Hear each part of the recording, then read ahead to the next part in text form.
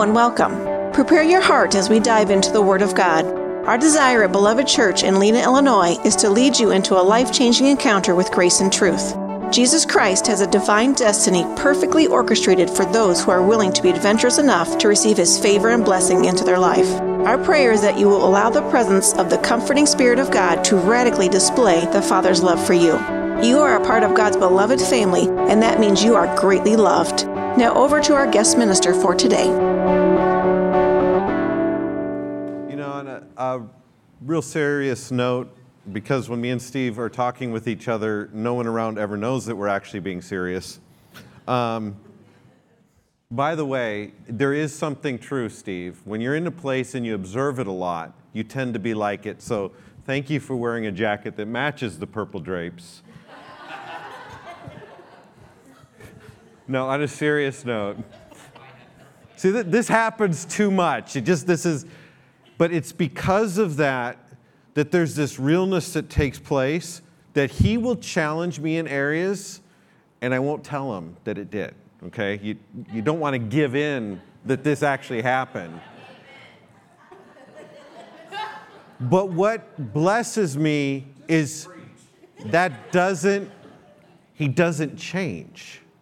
And it's almost more you're probing to see where His change is, and it doesn't. And that it's such a richness and blessing. So in all of our joking, Steve, I still like your jacket. No, you're awesome. And I appreciate you letting me come and speak, and you welcome me here as family, and you don't have to do that, and you do. And how you guys take care of us just really is awesome. To have a church family that, I don't know if you realize, but Steve and Kay and this church has been committed to being behind us for almost 11 years, right? 11 years as a church.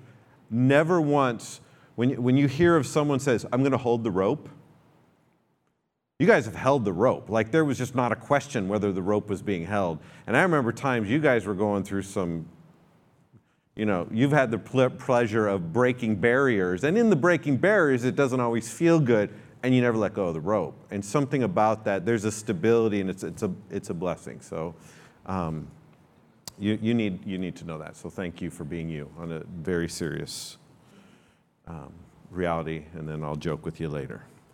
So back to the need for dogs.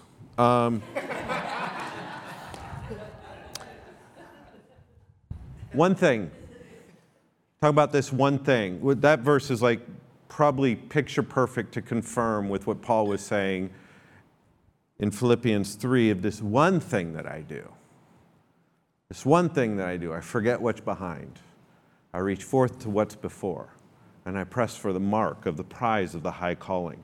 And this calling thing, this calling idea, I kind of shared how Paul had that vision where to go. But that's not the high calling that he's referring to. It was this. This is the high calling. Because later on he describes is to know Him, the power of His resurrection. And in Bible school, that's where we usually stop because faith people don't say negative things. The power and the resurrection. But we forgot the fellowship of His sufferings, being made conformable to His death, even the death of the cross. And I'm hoping today when we walk away from that becomes just like a super, I can't wait to go kill this old guy thing. Like it becomes this place of, oh my gosh, I could just actually bury that person and I can just go on with God. I'm hoping that's what that begins to look like, this zeal that Paul shares of, man, you know what life is like if you die? It is amazing. And you guys understand what I'm saying, die. We're talking about letting our old thought, our old mind, the thing that Jesus freed us from, to actually let it go, and don't keep every once in a while just lifting it to make sure it's dead. Like just let it go. And so if you will, we're going to move over and we're going to kind of look at this idea of living the dream and being fulfilled in what God is telling us to do, and we're going to look at it from the life of Mordecai. Because how Steve was talking about this shadow of the Old Testament, again, it's a mosaic. It's pieces of something. Jesus is the fulfillment, the full expression of what the things we can learn. But as we begin pulling pieces out and looking at it, it just adds to what Jesus is. It brings a deeper thought process into that. So again, it's just a shadow, but it's important because we need the shadow so we can have something to reference back to. They're called legends. And a lot of times when we think of this idea of legends or characters from the Old Testament, we think of a legend as someone who's just heroic or an archetype of something. But really a legend, if you look at a map, because we're on a journey with God, we're going someplace high with Him, and in that time of going high, our timeline on this earth is moving across, and we're kind of doing this through our journey. But on a map, there's something called a legend. And what the legend does is it marks things you will see on the map so you understand how the map works. So there might be a little squiggly line that represents a river, or this little thing could represent a road, or this is like, maybe it's lines on the map that's showing the elevations depending on the type of map. But there's a legend that shows you how long, like the distance and all these timelines. So that's a legend. That's what these are markings of the Old Testament are similar to. Because right now, and this is what's important, there's no cookie cutter way to get to God. There's only one way to get to God, that's through Jesus. But the path is always true, but where you're at to where you're going is going to be different for you than it is for you. There's no truth that's changing, but let's just put it this way. If I'm standing here and I need to go to that sign that's in the back, and I say, hey everyone, we're going to the sign. Well, some people are going to just filter out the side and go right there. You're going to drift to the left. You're going to drift to the right. I got to hurdle over a bunch of chairs. So to say, this is how you get there, the journey of it is going to look different, but the legends don't change. The markings don't change. And the Spirit of God shows you the Spirit how to do that roadmap, how to get there. Did I just complicate that really hard? That's why when you read something in Scripture, someone's like, wow, I don't see how that fully applies. I'm not talking about twisting the truth to not make it true. I'm talking about, you see the truth, but that's not really where I'm at right now. Well, it isn't where you're at now, but it may be where you're at some point during your journey, and it's going to click and go, oh, that's what they're talking about. These are legends. And it's important to have this, so as we're reading, not everything is the exact thing that you need for this exact moment, nor does it fit the time. But if you read it from a legend point of view, as someone who's marked a map, it's going to start triggering new ideas. So we know in the story of Esther, in fact, I could probably sit here and ask you guys, what's the story of Esther? And you'll probably tell it to me because you've watched the VeggieTales version of it, you've watched the live version of it, you've heard the story 1,000 times, and it's always a story of Esther. And Esther's a deep involved character in this story, but I think what's amazing about the story, it's multiple characters to get something done for something much bigger. You see, Esther has a very strategic role that it cannot be done without Esther doing her part. But it cannot be done without Mordecai doing his part.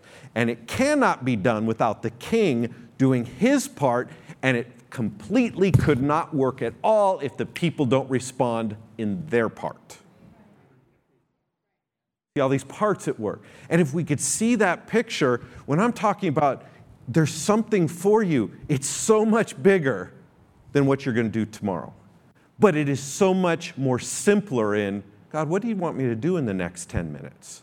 It can be as simple as that in the building. It's not this big, complicated idea, but it shows the value you have to the kingdom of God. So this idea is that, hey, it's just like we're all part of this big idea. Well, let me just step back and just explain what communism does.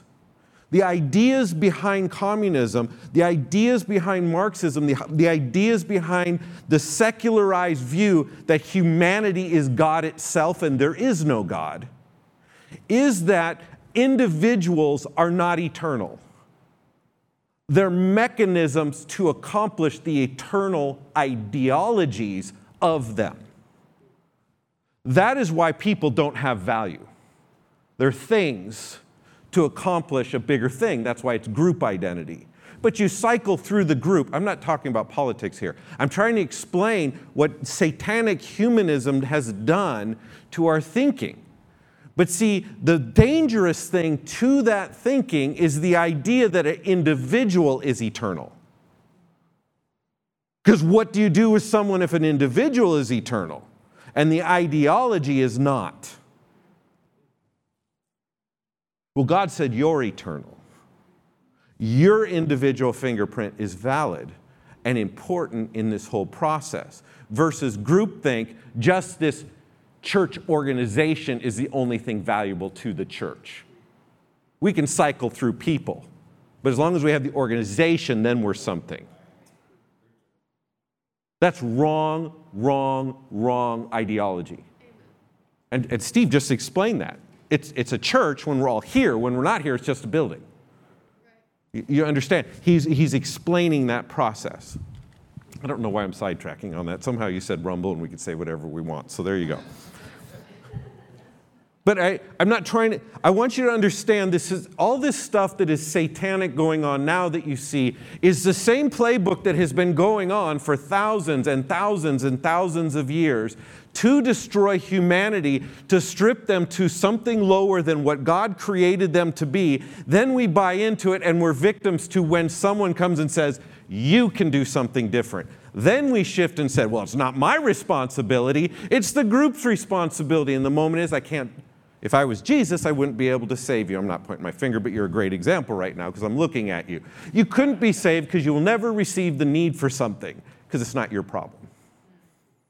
It's the group's problem. How satanically manipulative has it been to victimize us into something that we can't ever truly be free, because then we won't recognize what we need a Savior for.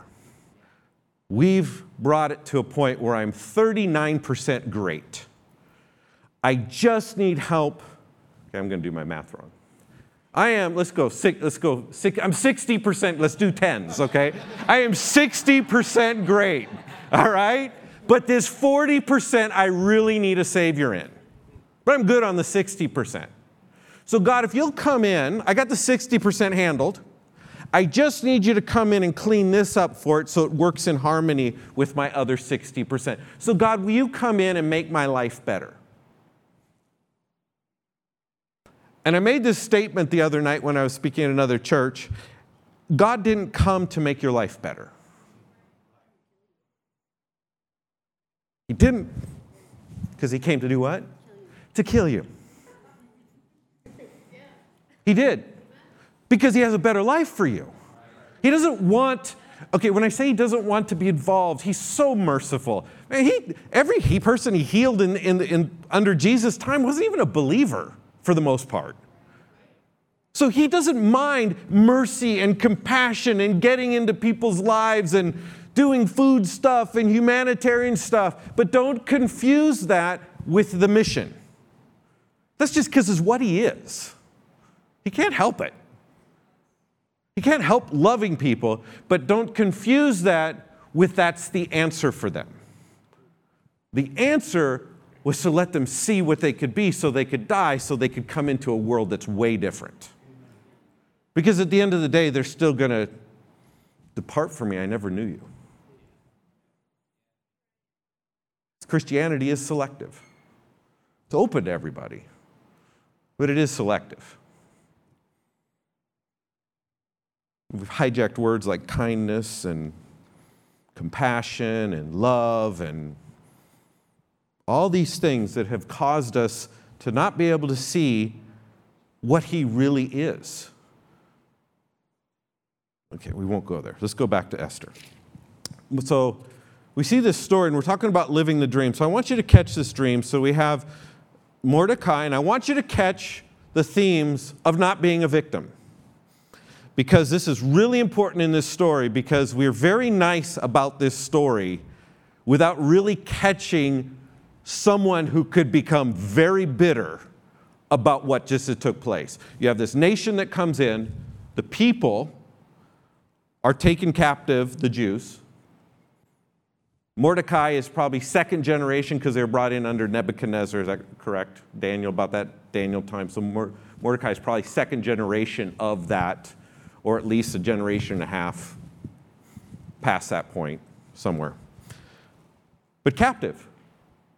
So it's not even his own land. Captive, lost his land, brought in, but he found himself working in the king's gate. All right, so pretty good job. So he's kind of postmaster. He gets to see the news coming in and out, kind of higher position, kind of good. And very interesting, I went back and was looking at this morning, and someone brought this up. We were having this conversation. It was really profound. I believe, Steve, under the Old Testament covenant, if a cousin, the family died, and the cousin male would take the daughter, could take as a wife? Could.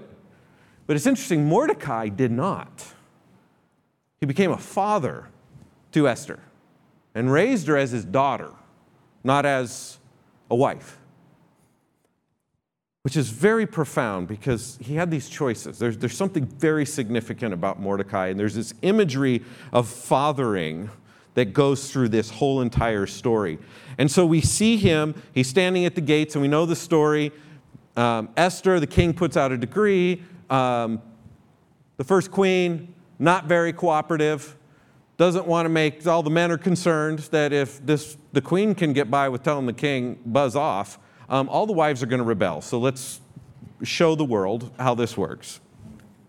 I mean, it says it in the Bible, so I'm just saying. So the queen's out. New queen's going to come in.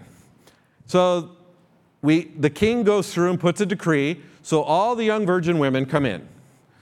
And I won't go much further, because in case you need to explain this to anybody in here, but it wasn't like an honorable position like you're going to be running for Miss USA or being crowned some special crowning. It wasn't like a beauty pageant. It was basically legal sex trafficking. This was a concubine that was being taken from this and is now going to be a permanent property of the king. Could provoke bitterness. See, we're kind of laughing because we made the story so nice. It's not a nice story. It was the custom of the day, but it's not a nice story. So here we have Esther, and how does Mordecai say to go about it? And he's fathering her, and he's, we see him many times. He's standing as close to get news. How's Esther doing? How's it? Like he's watching out for Esther in the limited capacity he could still watch out for Esther. But because of this relationship of this, it's almost like this innate, okay, Mordecai, I'll go do it. Father, I'll go do it. Because Mordecai understands the process. And so in a way, he's fathering her to navigate this horrible thing. And immediately she finds favor with the boss, the eunuch. If you don't know what that is, go look that up, because that wouldn't be the fun position either. So he goes to the eunuch, and because the eunuch ain't going to have a problem with the concubine. So we have... Do you realize how messy the world was that God had to navigate his people through? I mean, Daniel had a high voice for a long time. There's things that were done to people, but they never got bitter, and God remained the center, and they navigated through this, that we remember them today, and they changed the world. This is amazing. And they didn't even have the Spirit of God living in them. They only had a hope of something, a barely something they could hang out into the far future, but it wasn't even their thing they had. Imagine that. But Esther found favor. And so for a year, she goes through the process of preparations and perfuming. I have no idea what that means. I mean, I know it's a long time in the bathroom to get ready, but a year of this. perfuming. And I'm sure there's more than several hundred of these girls doing the perfuming. Lord in heaven, can you imagine what those windows smelled like on the outside? I mean, at some point, it's like, please. So for a year, favor though. Favor. Isn't it interesting that she kept her heart in a place? We don't hear how she talks to God, but we know how she respects Mordecai. And we know how Mordecai loves her, and Mordecai loves his people. So there's this weaving of navigation. She's not a victim. Not happy about it, but not a victim. Then we see this taking place, and then we know about Mordecai, or then she comes in, she ends up becoming queen, she has favor with the king after a night and a half, long beauty pageant. Are you guys catching what this does to people in our current world? That we have whole systems to rescue people out of this process, and then it's almost like we're mad with them and angry, and we almost fuel them to continue in the victimization process, when the thing that they need is to become free within themselves.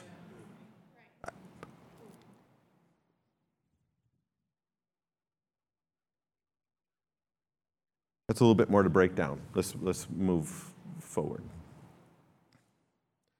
Now I'm going to say, so I had a guy working with our program, and his name was Q, did our video stuff, and we were talking about the Father, and he came up and he rolled up his sleeves, and he said, well, let me show you about my father. And his slice marks up and down his arm where he had to protect himself when his dad was coming at his mom with a knife, and he stood up in the middle of it, and then his dad got mad at him and went after him. He said, this is just how I grew up. And at first, the father thing was a bitter torment. So when I'm saying this, do you not think there's a grace and mercy to help navigate someone to safety and to get them into a place? But at some point, they have to come to the place that their heart still needs Jesus, because it is capable of the same evil. You guys following what I'm saying? Because people that get free from the thing, but they don't get free from the evil, end up putting the same atrocity onto someone else in a different capacity. And that's where the repeat of it starts. And I can walk through history of all the characters of what happened to them. Some became bitter, and some just owned the responsibility. It wasn't right what happened to them, but they owned something within themselves that allowed salvation to come, that they became something that changed things. That's what I mean by that. So he showed me this, but after a while being in the program and discovering what we were talking about with the Father, it was about a year and a half later, he says, I'm going to go work a project with my dad. And I'm like, where did that come from? And he said, I come to realize my dad actually had it worse than I did. What happened to my dad when he grew up was far worse than whatever happened to me.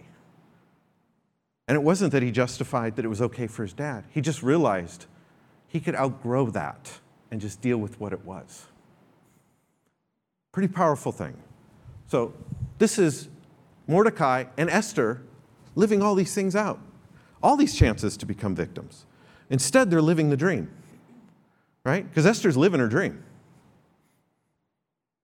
Anybody want that one? Is that the one you wrote on your card of your, man, I'm going to launch out into my future. Here's where it is. I saw Esther, man, that's the path I'm going down. King's concubine, run, come on. Right? We don't think like that, but this is living a dream. Because the dream is what you are to God inside, and that is outgrowing things in around you, bringing you into places that's combining with other people, and we see a bigger effect. So now we know she has favor with the king, and what does she become? The queen of Persia. Ponder just for a moment.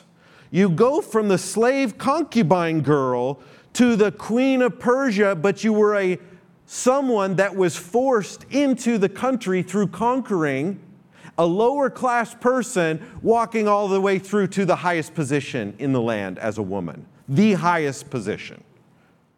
Man, that's a dream. But now we have to understand, if you don't understand the early steps, you will miss the bigger step, because it feels like once we get there, I get all the perfume I want at the choice I want. And I don't have to have the eunuch bringing it to me, right? You can shop on your own. I get to go to the mall. I get to da-da-da. I don't have someone buying my clothes for me. I get to pick them out. No, I'm just kidding, right? But this place of comfort comes in. But if you get the first part right, that doesn't become fulfillment. You're already fulfilled because you know what your Father's thinking of you during that journey. So then we see Mordecai, he overhears this plot against the king. He goes to Esther. There's a plot. Esther brings it in Mordecai's name, saves the king. The king writes it in his journal. Fast forward, we got Haman. He's doing all of his evil atrocities. He finally gets to be the guy in charge, and there's a king decree that people have to bow before him, but there's a guy that's not going to bow. Mordecai. Do you realize Mordecai's decision not to bow and to be secure in himself is what caused the whole problem in the kingdom to begin with? I want you to catch that. The only reason we need Esther to be queen to help get laws passed so there can be deliverance is because Mordecai won't bow to Haman. It is just the weirdest irony to me that you have this guy not bowing, and that is why they're going to kill all the Jews. Yet he's the one who becomes the hero in the story. But had he just not done anything, we wouldn't have to have an Esther story to begin with. And isn't that sometimes how our wonderful scholars have made the Bible?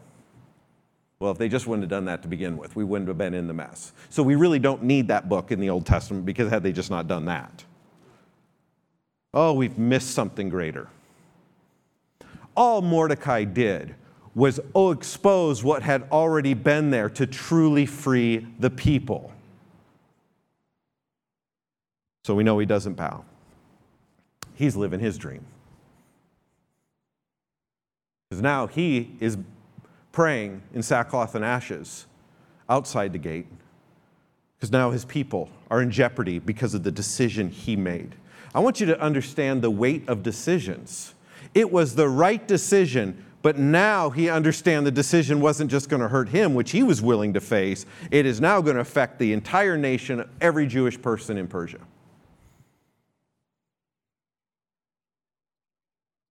Living the dream. So do you not make the decision? Yeah, but see, he can't tell Esther the next thing to go do if he wasn't willing to walk in that decision.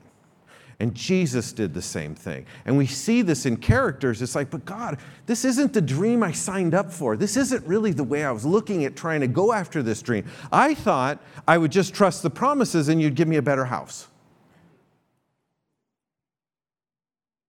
The family would all come together. Everybody would get along. Christmas would be wonderful. Thanksgiving, everybody would even bring the right food so there was no duplicates of the same meal, right?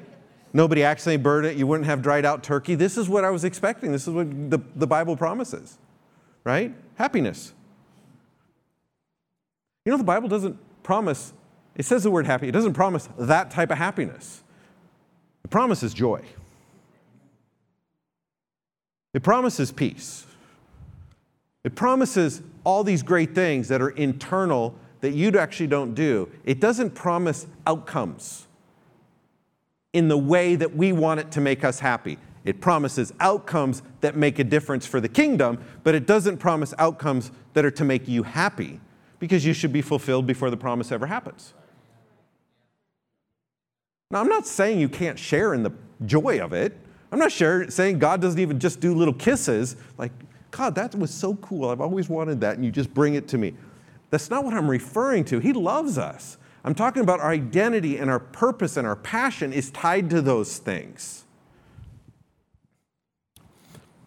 So let's move forward. And I love how the king honors Mordecai because in this whole thing where Haman is now plotting against Mordecai and hates Mordecai because bitterness came into Mordecai's heart.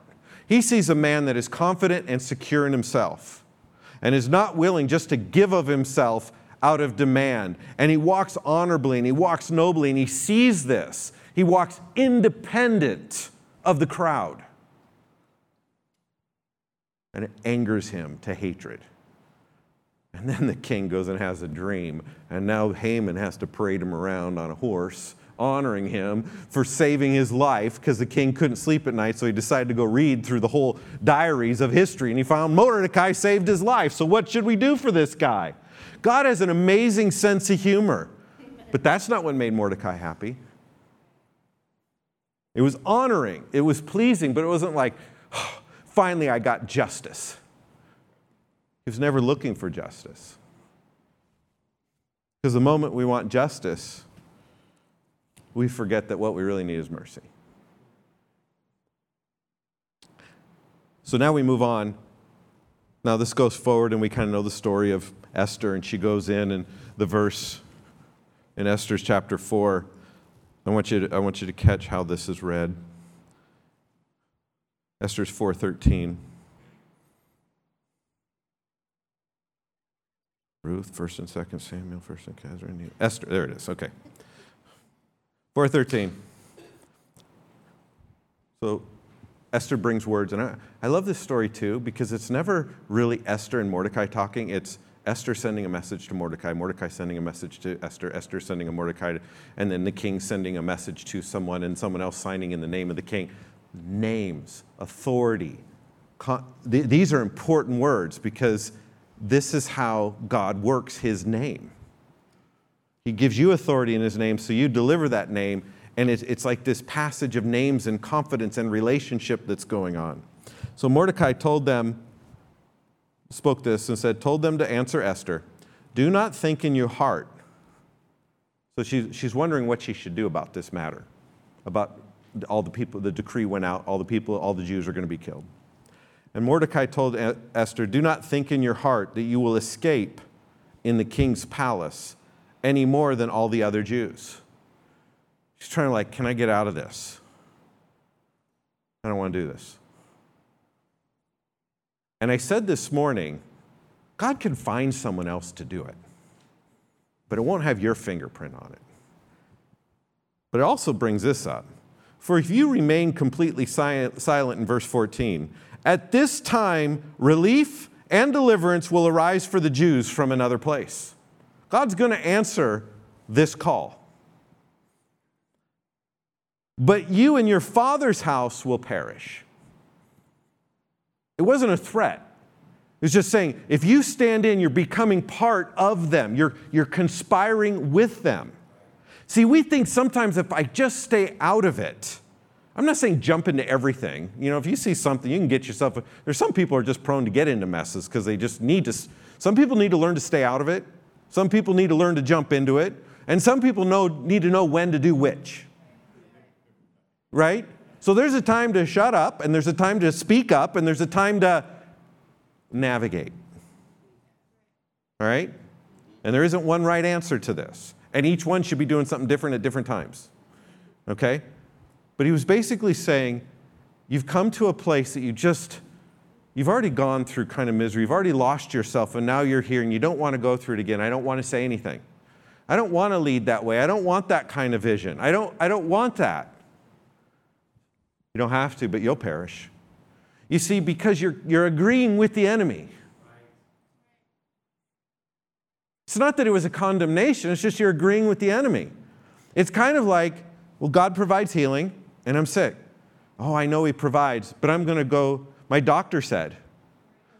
I know he heals, but my doctor said. I know he heals, but my doctor said. It's very different than saying, I'm really new at all this, and I'm struggling believing. God help me, I just don't know another way. I'm not referring to that. I'm talking about, I kind of trust this more than I trust this. Well, God loves you. For if you remain completely silent at this time, relief and deliverance will arise for the Jews from another place, but you and your father's house will perish. Yet, who knows? See, I love all the plaques have this part, but they forgot that first part just before it. We love the favorite verse, actually the favorite phrase of the verse thing, but we don't like the whole thing. Yet, who knows whether you have come to the kingdom for such a time as this? Here's the bottom line, Esther. If you do this, your family's going to die, so you got to do this. But who knows? See, we think it's like, oh, I'll give you a positive caveat. No, Mordecai is saying, hey, if you die, you die. But you got to do the right thing here. But who knows, Esther? Maybe there's even something greater behind all this. See, Mordecai had already made the decision. He was already telling Esther to make the decision. And it's kind of like that with God. It's like, man, he's done so much for us, his mercy. What he's done for us, like, man, it's for God. I guess we do that. Oh, and by the way, he has all these benefits. What? We had one of the guys in our program who actually started our fellowship. His name is Dow. And he came and said, I want to know God as a father. That's what stirred the whole thing. He's been with us for like 8 years. It's like, geez, it's taking you 8 years to come to that place? We only talk about it all the time. He just wanted to see it, and he wanted to touch it and handle it and try to get a concept. He's Buddhist, and it's going to cost him his family. So we go through this whole process. Amazing story. But it was interesting why he wanted to know God. It wasn't so he could make more money. It wasn't to heal something. It wasn't for forgiveness of sins. It wasn't heaven. He didn't even know about those things. What he wanted was he was running his dad's business. His stepdad had passed away. His real dad is in prison. And now he has this business that's required to take care of his family. But him being younger, nobody wanted to work his mechanic shop that his father used to use. So he didn't want to lose those customers to hurt his family. So he said, I just want God to give me the wisdom to show me how to solve the customer's problems. Like, well, we could do that. And man, he'll go out to the work site and he'll just start praying, God, how do I fix this? And so it's heavy machinery and they wear everything out to nubs. So you have to manufacture every single part to fix something. And you have to go look, and then he has to get the specs and figure it out and figure out what kind of part will work. And then he has to go back to the shop and machine it and bring it back out. And God started showing him how to machine the parts. And all of a sudden, all the customers started staying because they realized he could figure out all these problems because God was with them. And then all of a sudden, he realized God forgives sins. You mean there's heaven, there's eternity, there's all this stuff. It's like, wow, this is awesome.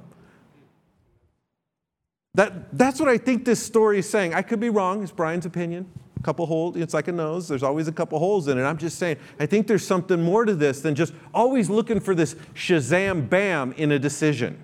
What if there's not one, but it's just right? Okay. So she sent back a message. So she goes through the process. We know the story. Haman ends up getting killed, hung on the gallows. All that happens, but the people are still lost out there. So we have Mordecai doing his dream. We have Esther doing her dream. Now it's time for the people to be involved with the dream. Now, wouldn't you love if the king just rewrote the law and said, we're scratching that one. That one's gone. No more, this date is off. You can't kill the Jews on that certain day. It's over. But the king and the Medes and the Persians and the culture valued words so much, you don't take back a king's decree. Can't take it back. This is powerful truth because God doesn't take back his words either. He didn't remove the law because he got done with it. Gravity still exists, but if you understand the laws of aerodynamics, what does it do? It overrides the laws of gravity. A new law was written, so the king made Mordecai the chief guy in charge of all of Persia, the greatest kingdom on the planet. It was the kingdom that drove out Buddha from the Tibetan area of the world of why he ran, because he was supposed to be the next king of his father's house, but he takes off because Persia is creeping into that area. It's very interesting in history how this plays out. So we see Mordecai is now the guy. And he writes a decree. So rather than you can't get rid of the old law, he gives a better law. You can stand up and fight for yourself.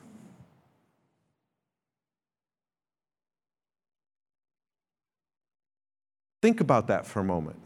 Did Jesus not come, I'm going to come and give you authority now? I'm going to give you the power under his name. So under the king's decree, the people had the power to defend themselves. In fact, if they found out anybody, they could actually go kill the people, all their stuff, and take all their goods. But it's not important about what the detail is of that. I want you to see something really important here. God gave something better than deliverance to the Jews. He gave them responsibility.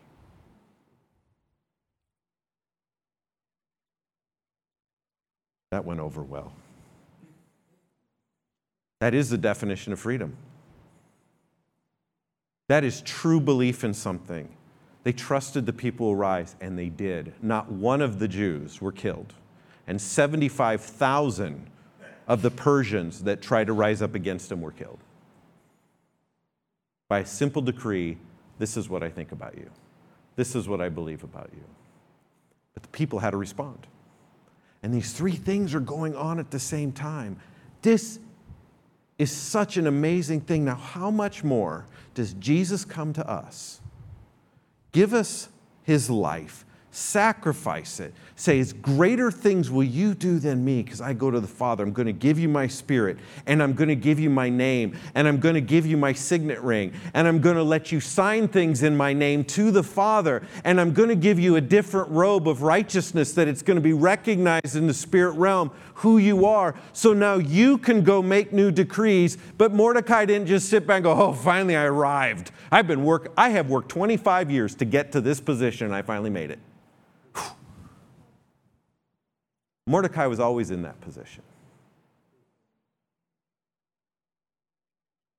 And he kept living that. It's an amazing thing. That's the fulfillment of the dream. Now everything you do is an adventure and means something. And you can see in this picture all these hard decisions that had to be made. And it changed everything. And look how God was working behind the scenes. And when they stood up and they said no and they honored God and they did those things, God's favor was found within the circles they thought were against them. It has been amazing to watch officials help us navigate. And just because we're connected, they kind of make things work on our behalf. But if you're just to go in as someone trying to make them do it, or hey, you owe me, I'm this type of person, that you're not getting it done. It won't happen. There's something about this favor, but it's not that you're vulnerable to them. It's because you only were pursuing God all along, and he was working things, and all you're doing is just being you. Mordecai was just being Mordecai, and Esther was just being Esther. What they really did is they taught the people how to be the people. That's what they did. And that changes things. And that's what's in this room. And I really want to catch it. I could go through every single character, not tonight, obviously. It is amazing watching this combination of God. And you guys are so free from knowing that God doesn't just do things. Oh, they prayed. Okay, heaven, let's go take care of that for them. All right, you're free from that. No, he's always trying to come and empower the individual to stand up and to rise up and to, look, this is what I'm going to give you. You're greater than what your enemy is. If you could just see it. I mean, remember when the people were going in the promised land? Children of Israel? Well, they didn't go because it took them 40 years. And by the way, God wasn't teaching them something in the wilderness. He basically was saying, I'm done with you in the wilderness. So when people say, hey, I'm just in that wilderness time in life. Oh, so you're an unbeliever. Okay, maybe don't say it quite like that. Steve can say it like that. I can't. But basically, they're just basically saying, oh, so you basically said God wasn't true. But he loves you enough to keep you alive. So we'll bring your kids in, but you guys are not ever experiencing what I'm trying to give you. Okay, so that's the wilderness time. But if you remember, even Rahab, when they came, the fear of the God of the Israelites overwhelmed the promised land. They were terrified of this God that parted the Red Sea. The Israelites are like, ah, and they don't even realize that the world was going, ah, like it was a bigger yell. They're whining, they're screaming. And God's going, my gosh, what do I have to do? Moses, just kill them all. We'll start over. I know I'm a God of love. Just get rid of them. I can't take it anymore. It actually was one point that Moses said, well, wait a second. If you do that, they're going to say you can't actually care for your own people. All right, but they're not going in the promised land, so here's what we're going to do. There comes a point of hardness of heart. It's not that God doesn't love. He can do nothing with it. And the reason I'm sharing through these stories, I want you to walk away with this, is that we said this morning, is that the mountain you face in life, or the obstacle you face in life, and the way you think you need to go about facing it, you don't have to look at it from how you used to know. Just start making God big and let Him speak to you of what you really are, and quit saying, no, that's not true about me. No, that's not true about me. He's not talking to your old you. That's dead. He's talking to the real you, and as He speaks, let that start emerging and new ideas come. Quick little practical thing. Psalms 1, very first Psalm, meditate on the Word day and night, and you'll be like a tree that's planted by the rivers of water that brings forth fruit in its season.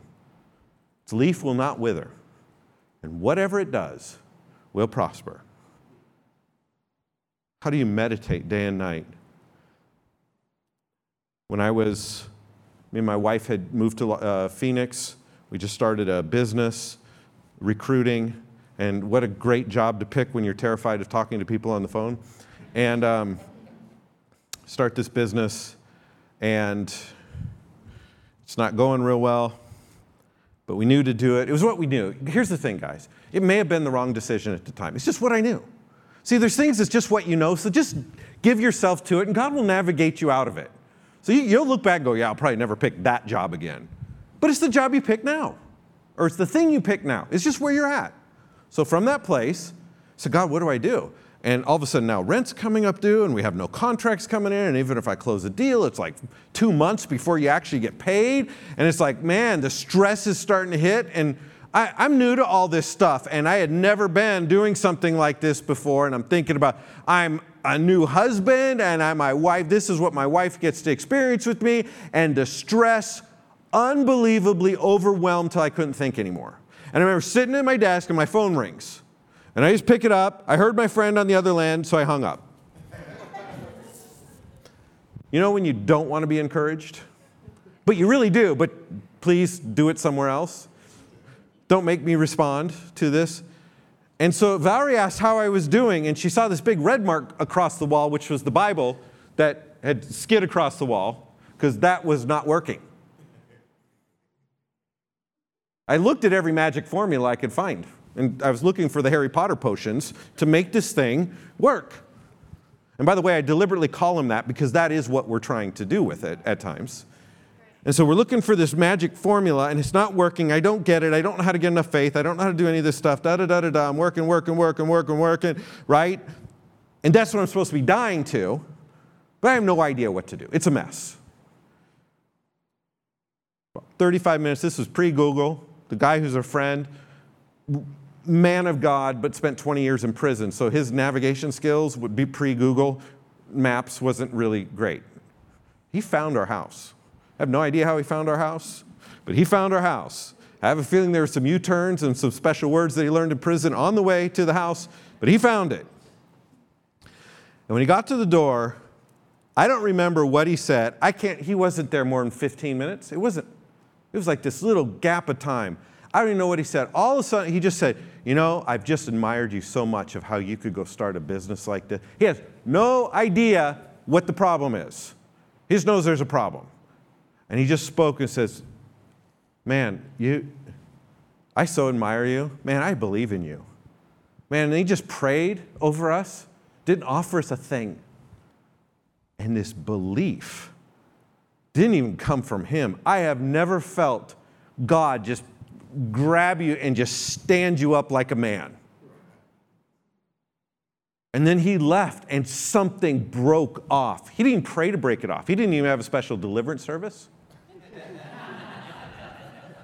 By the way, I'm not saying there's anything wrong with that, but there's a much faster way. If you just speak to the heart of the person, it's much easier to clear off the clutter, right? If you just pour the milk into the thing, doesn't the cream just rise to the top? So just fill it with the milk and then wipe off the cream versus trying to find the cream in the milk. Is that a fair way? Okay. And it changed everything. So here's what I did. So that's great. That's the starting point. So now, okay, there's some hope. Hope came. But now where do you go? Okay, that doesn't solve the problems, but I'm not losing my mind. So where's hope come from? And I remember just taking a card to counter every thought. And I didn't make it big. I just had a little Post-it note card. By the way, this isn't a formula. It does work really good, though. It's not a formula. I just had to find a way that every time the thought was, you're going to be buried, you're going to be destroyed, I'm going to expose how much of an incompetent person you are. Like every time that just hit me and would just overwhelm and strip, I would just get the card and I would just read that card. Fear thou not, for I am with you. Be not dismayed, for I am your God. I will strengthen you. I will help you. I will uphold you with the right hand of my righteousness. I am his anointed. The Lord saveth his anointed. He will hear from his holy heaven with the saving strength of his right hand. Some trust in chariots, some trust in horses, but I will remember the Lord our God. I remember these verses. I read these things. 8 hours that next day, because I was constantly up doing this, because that's all that was going through my head. And so I just wouldn't let it go through my head, and I read it as loud as I could. And I wasn't doing confessions. I really didn't know about confessions. I just knew I had to do something that was louder to the truth.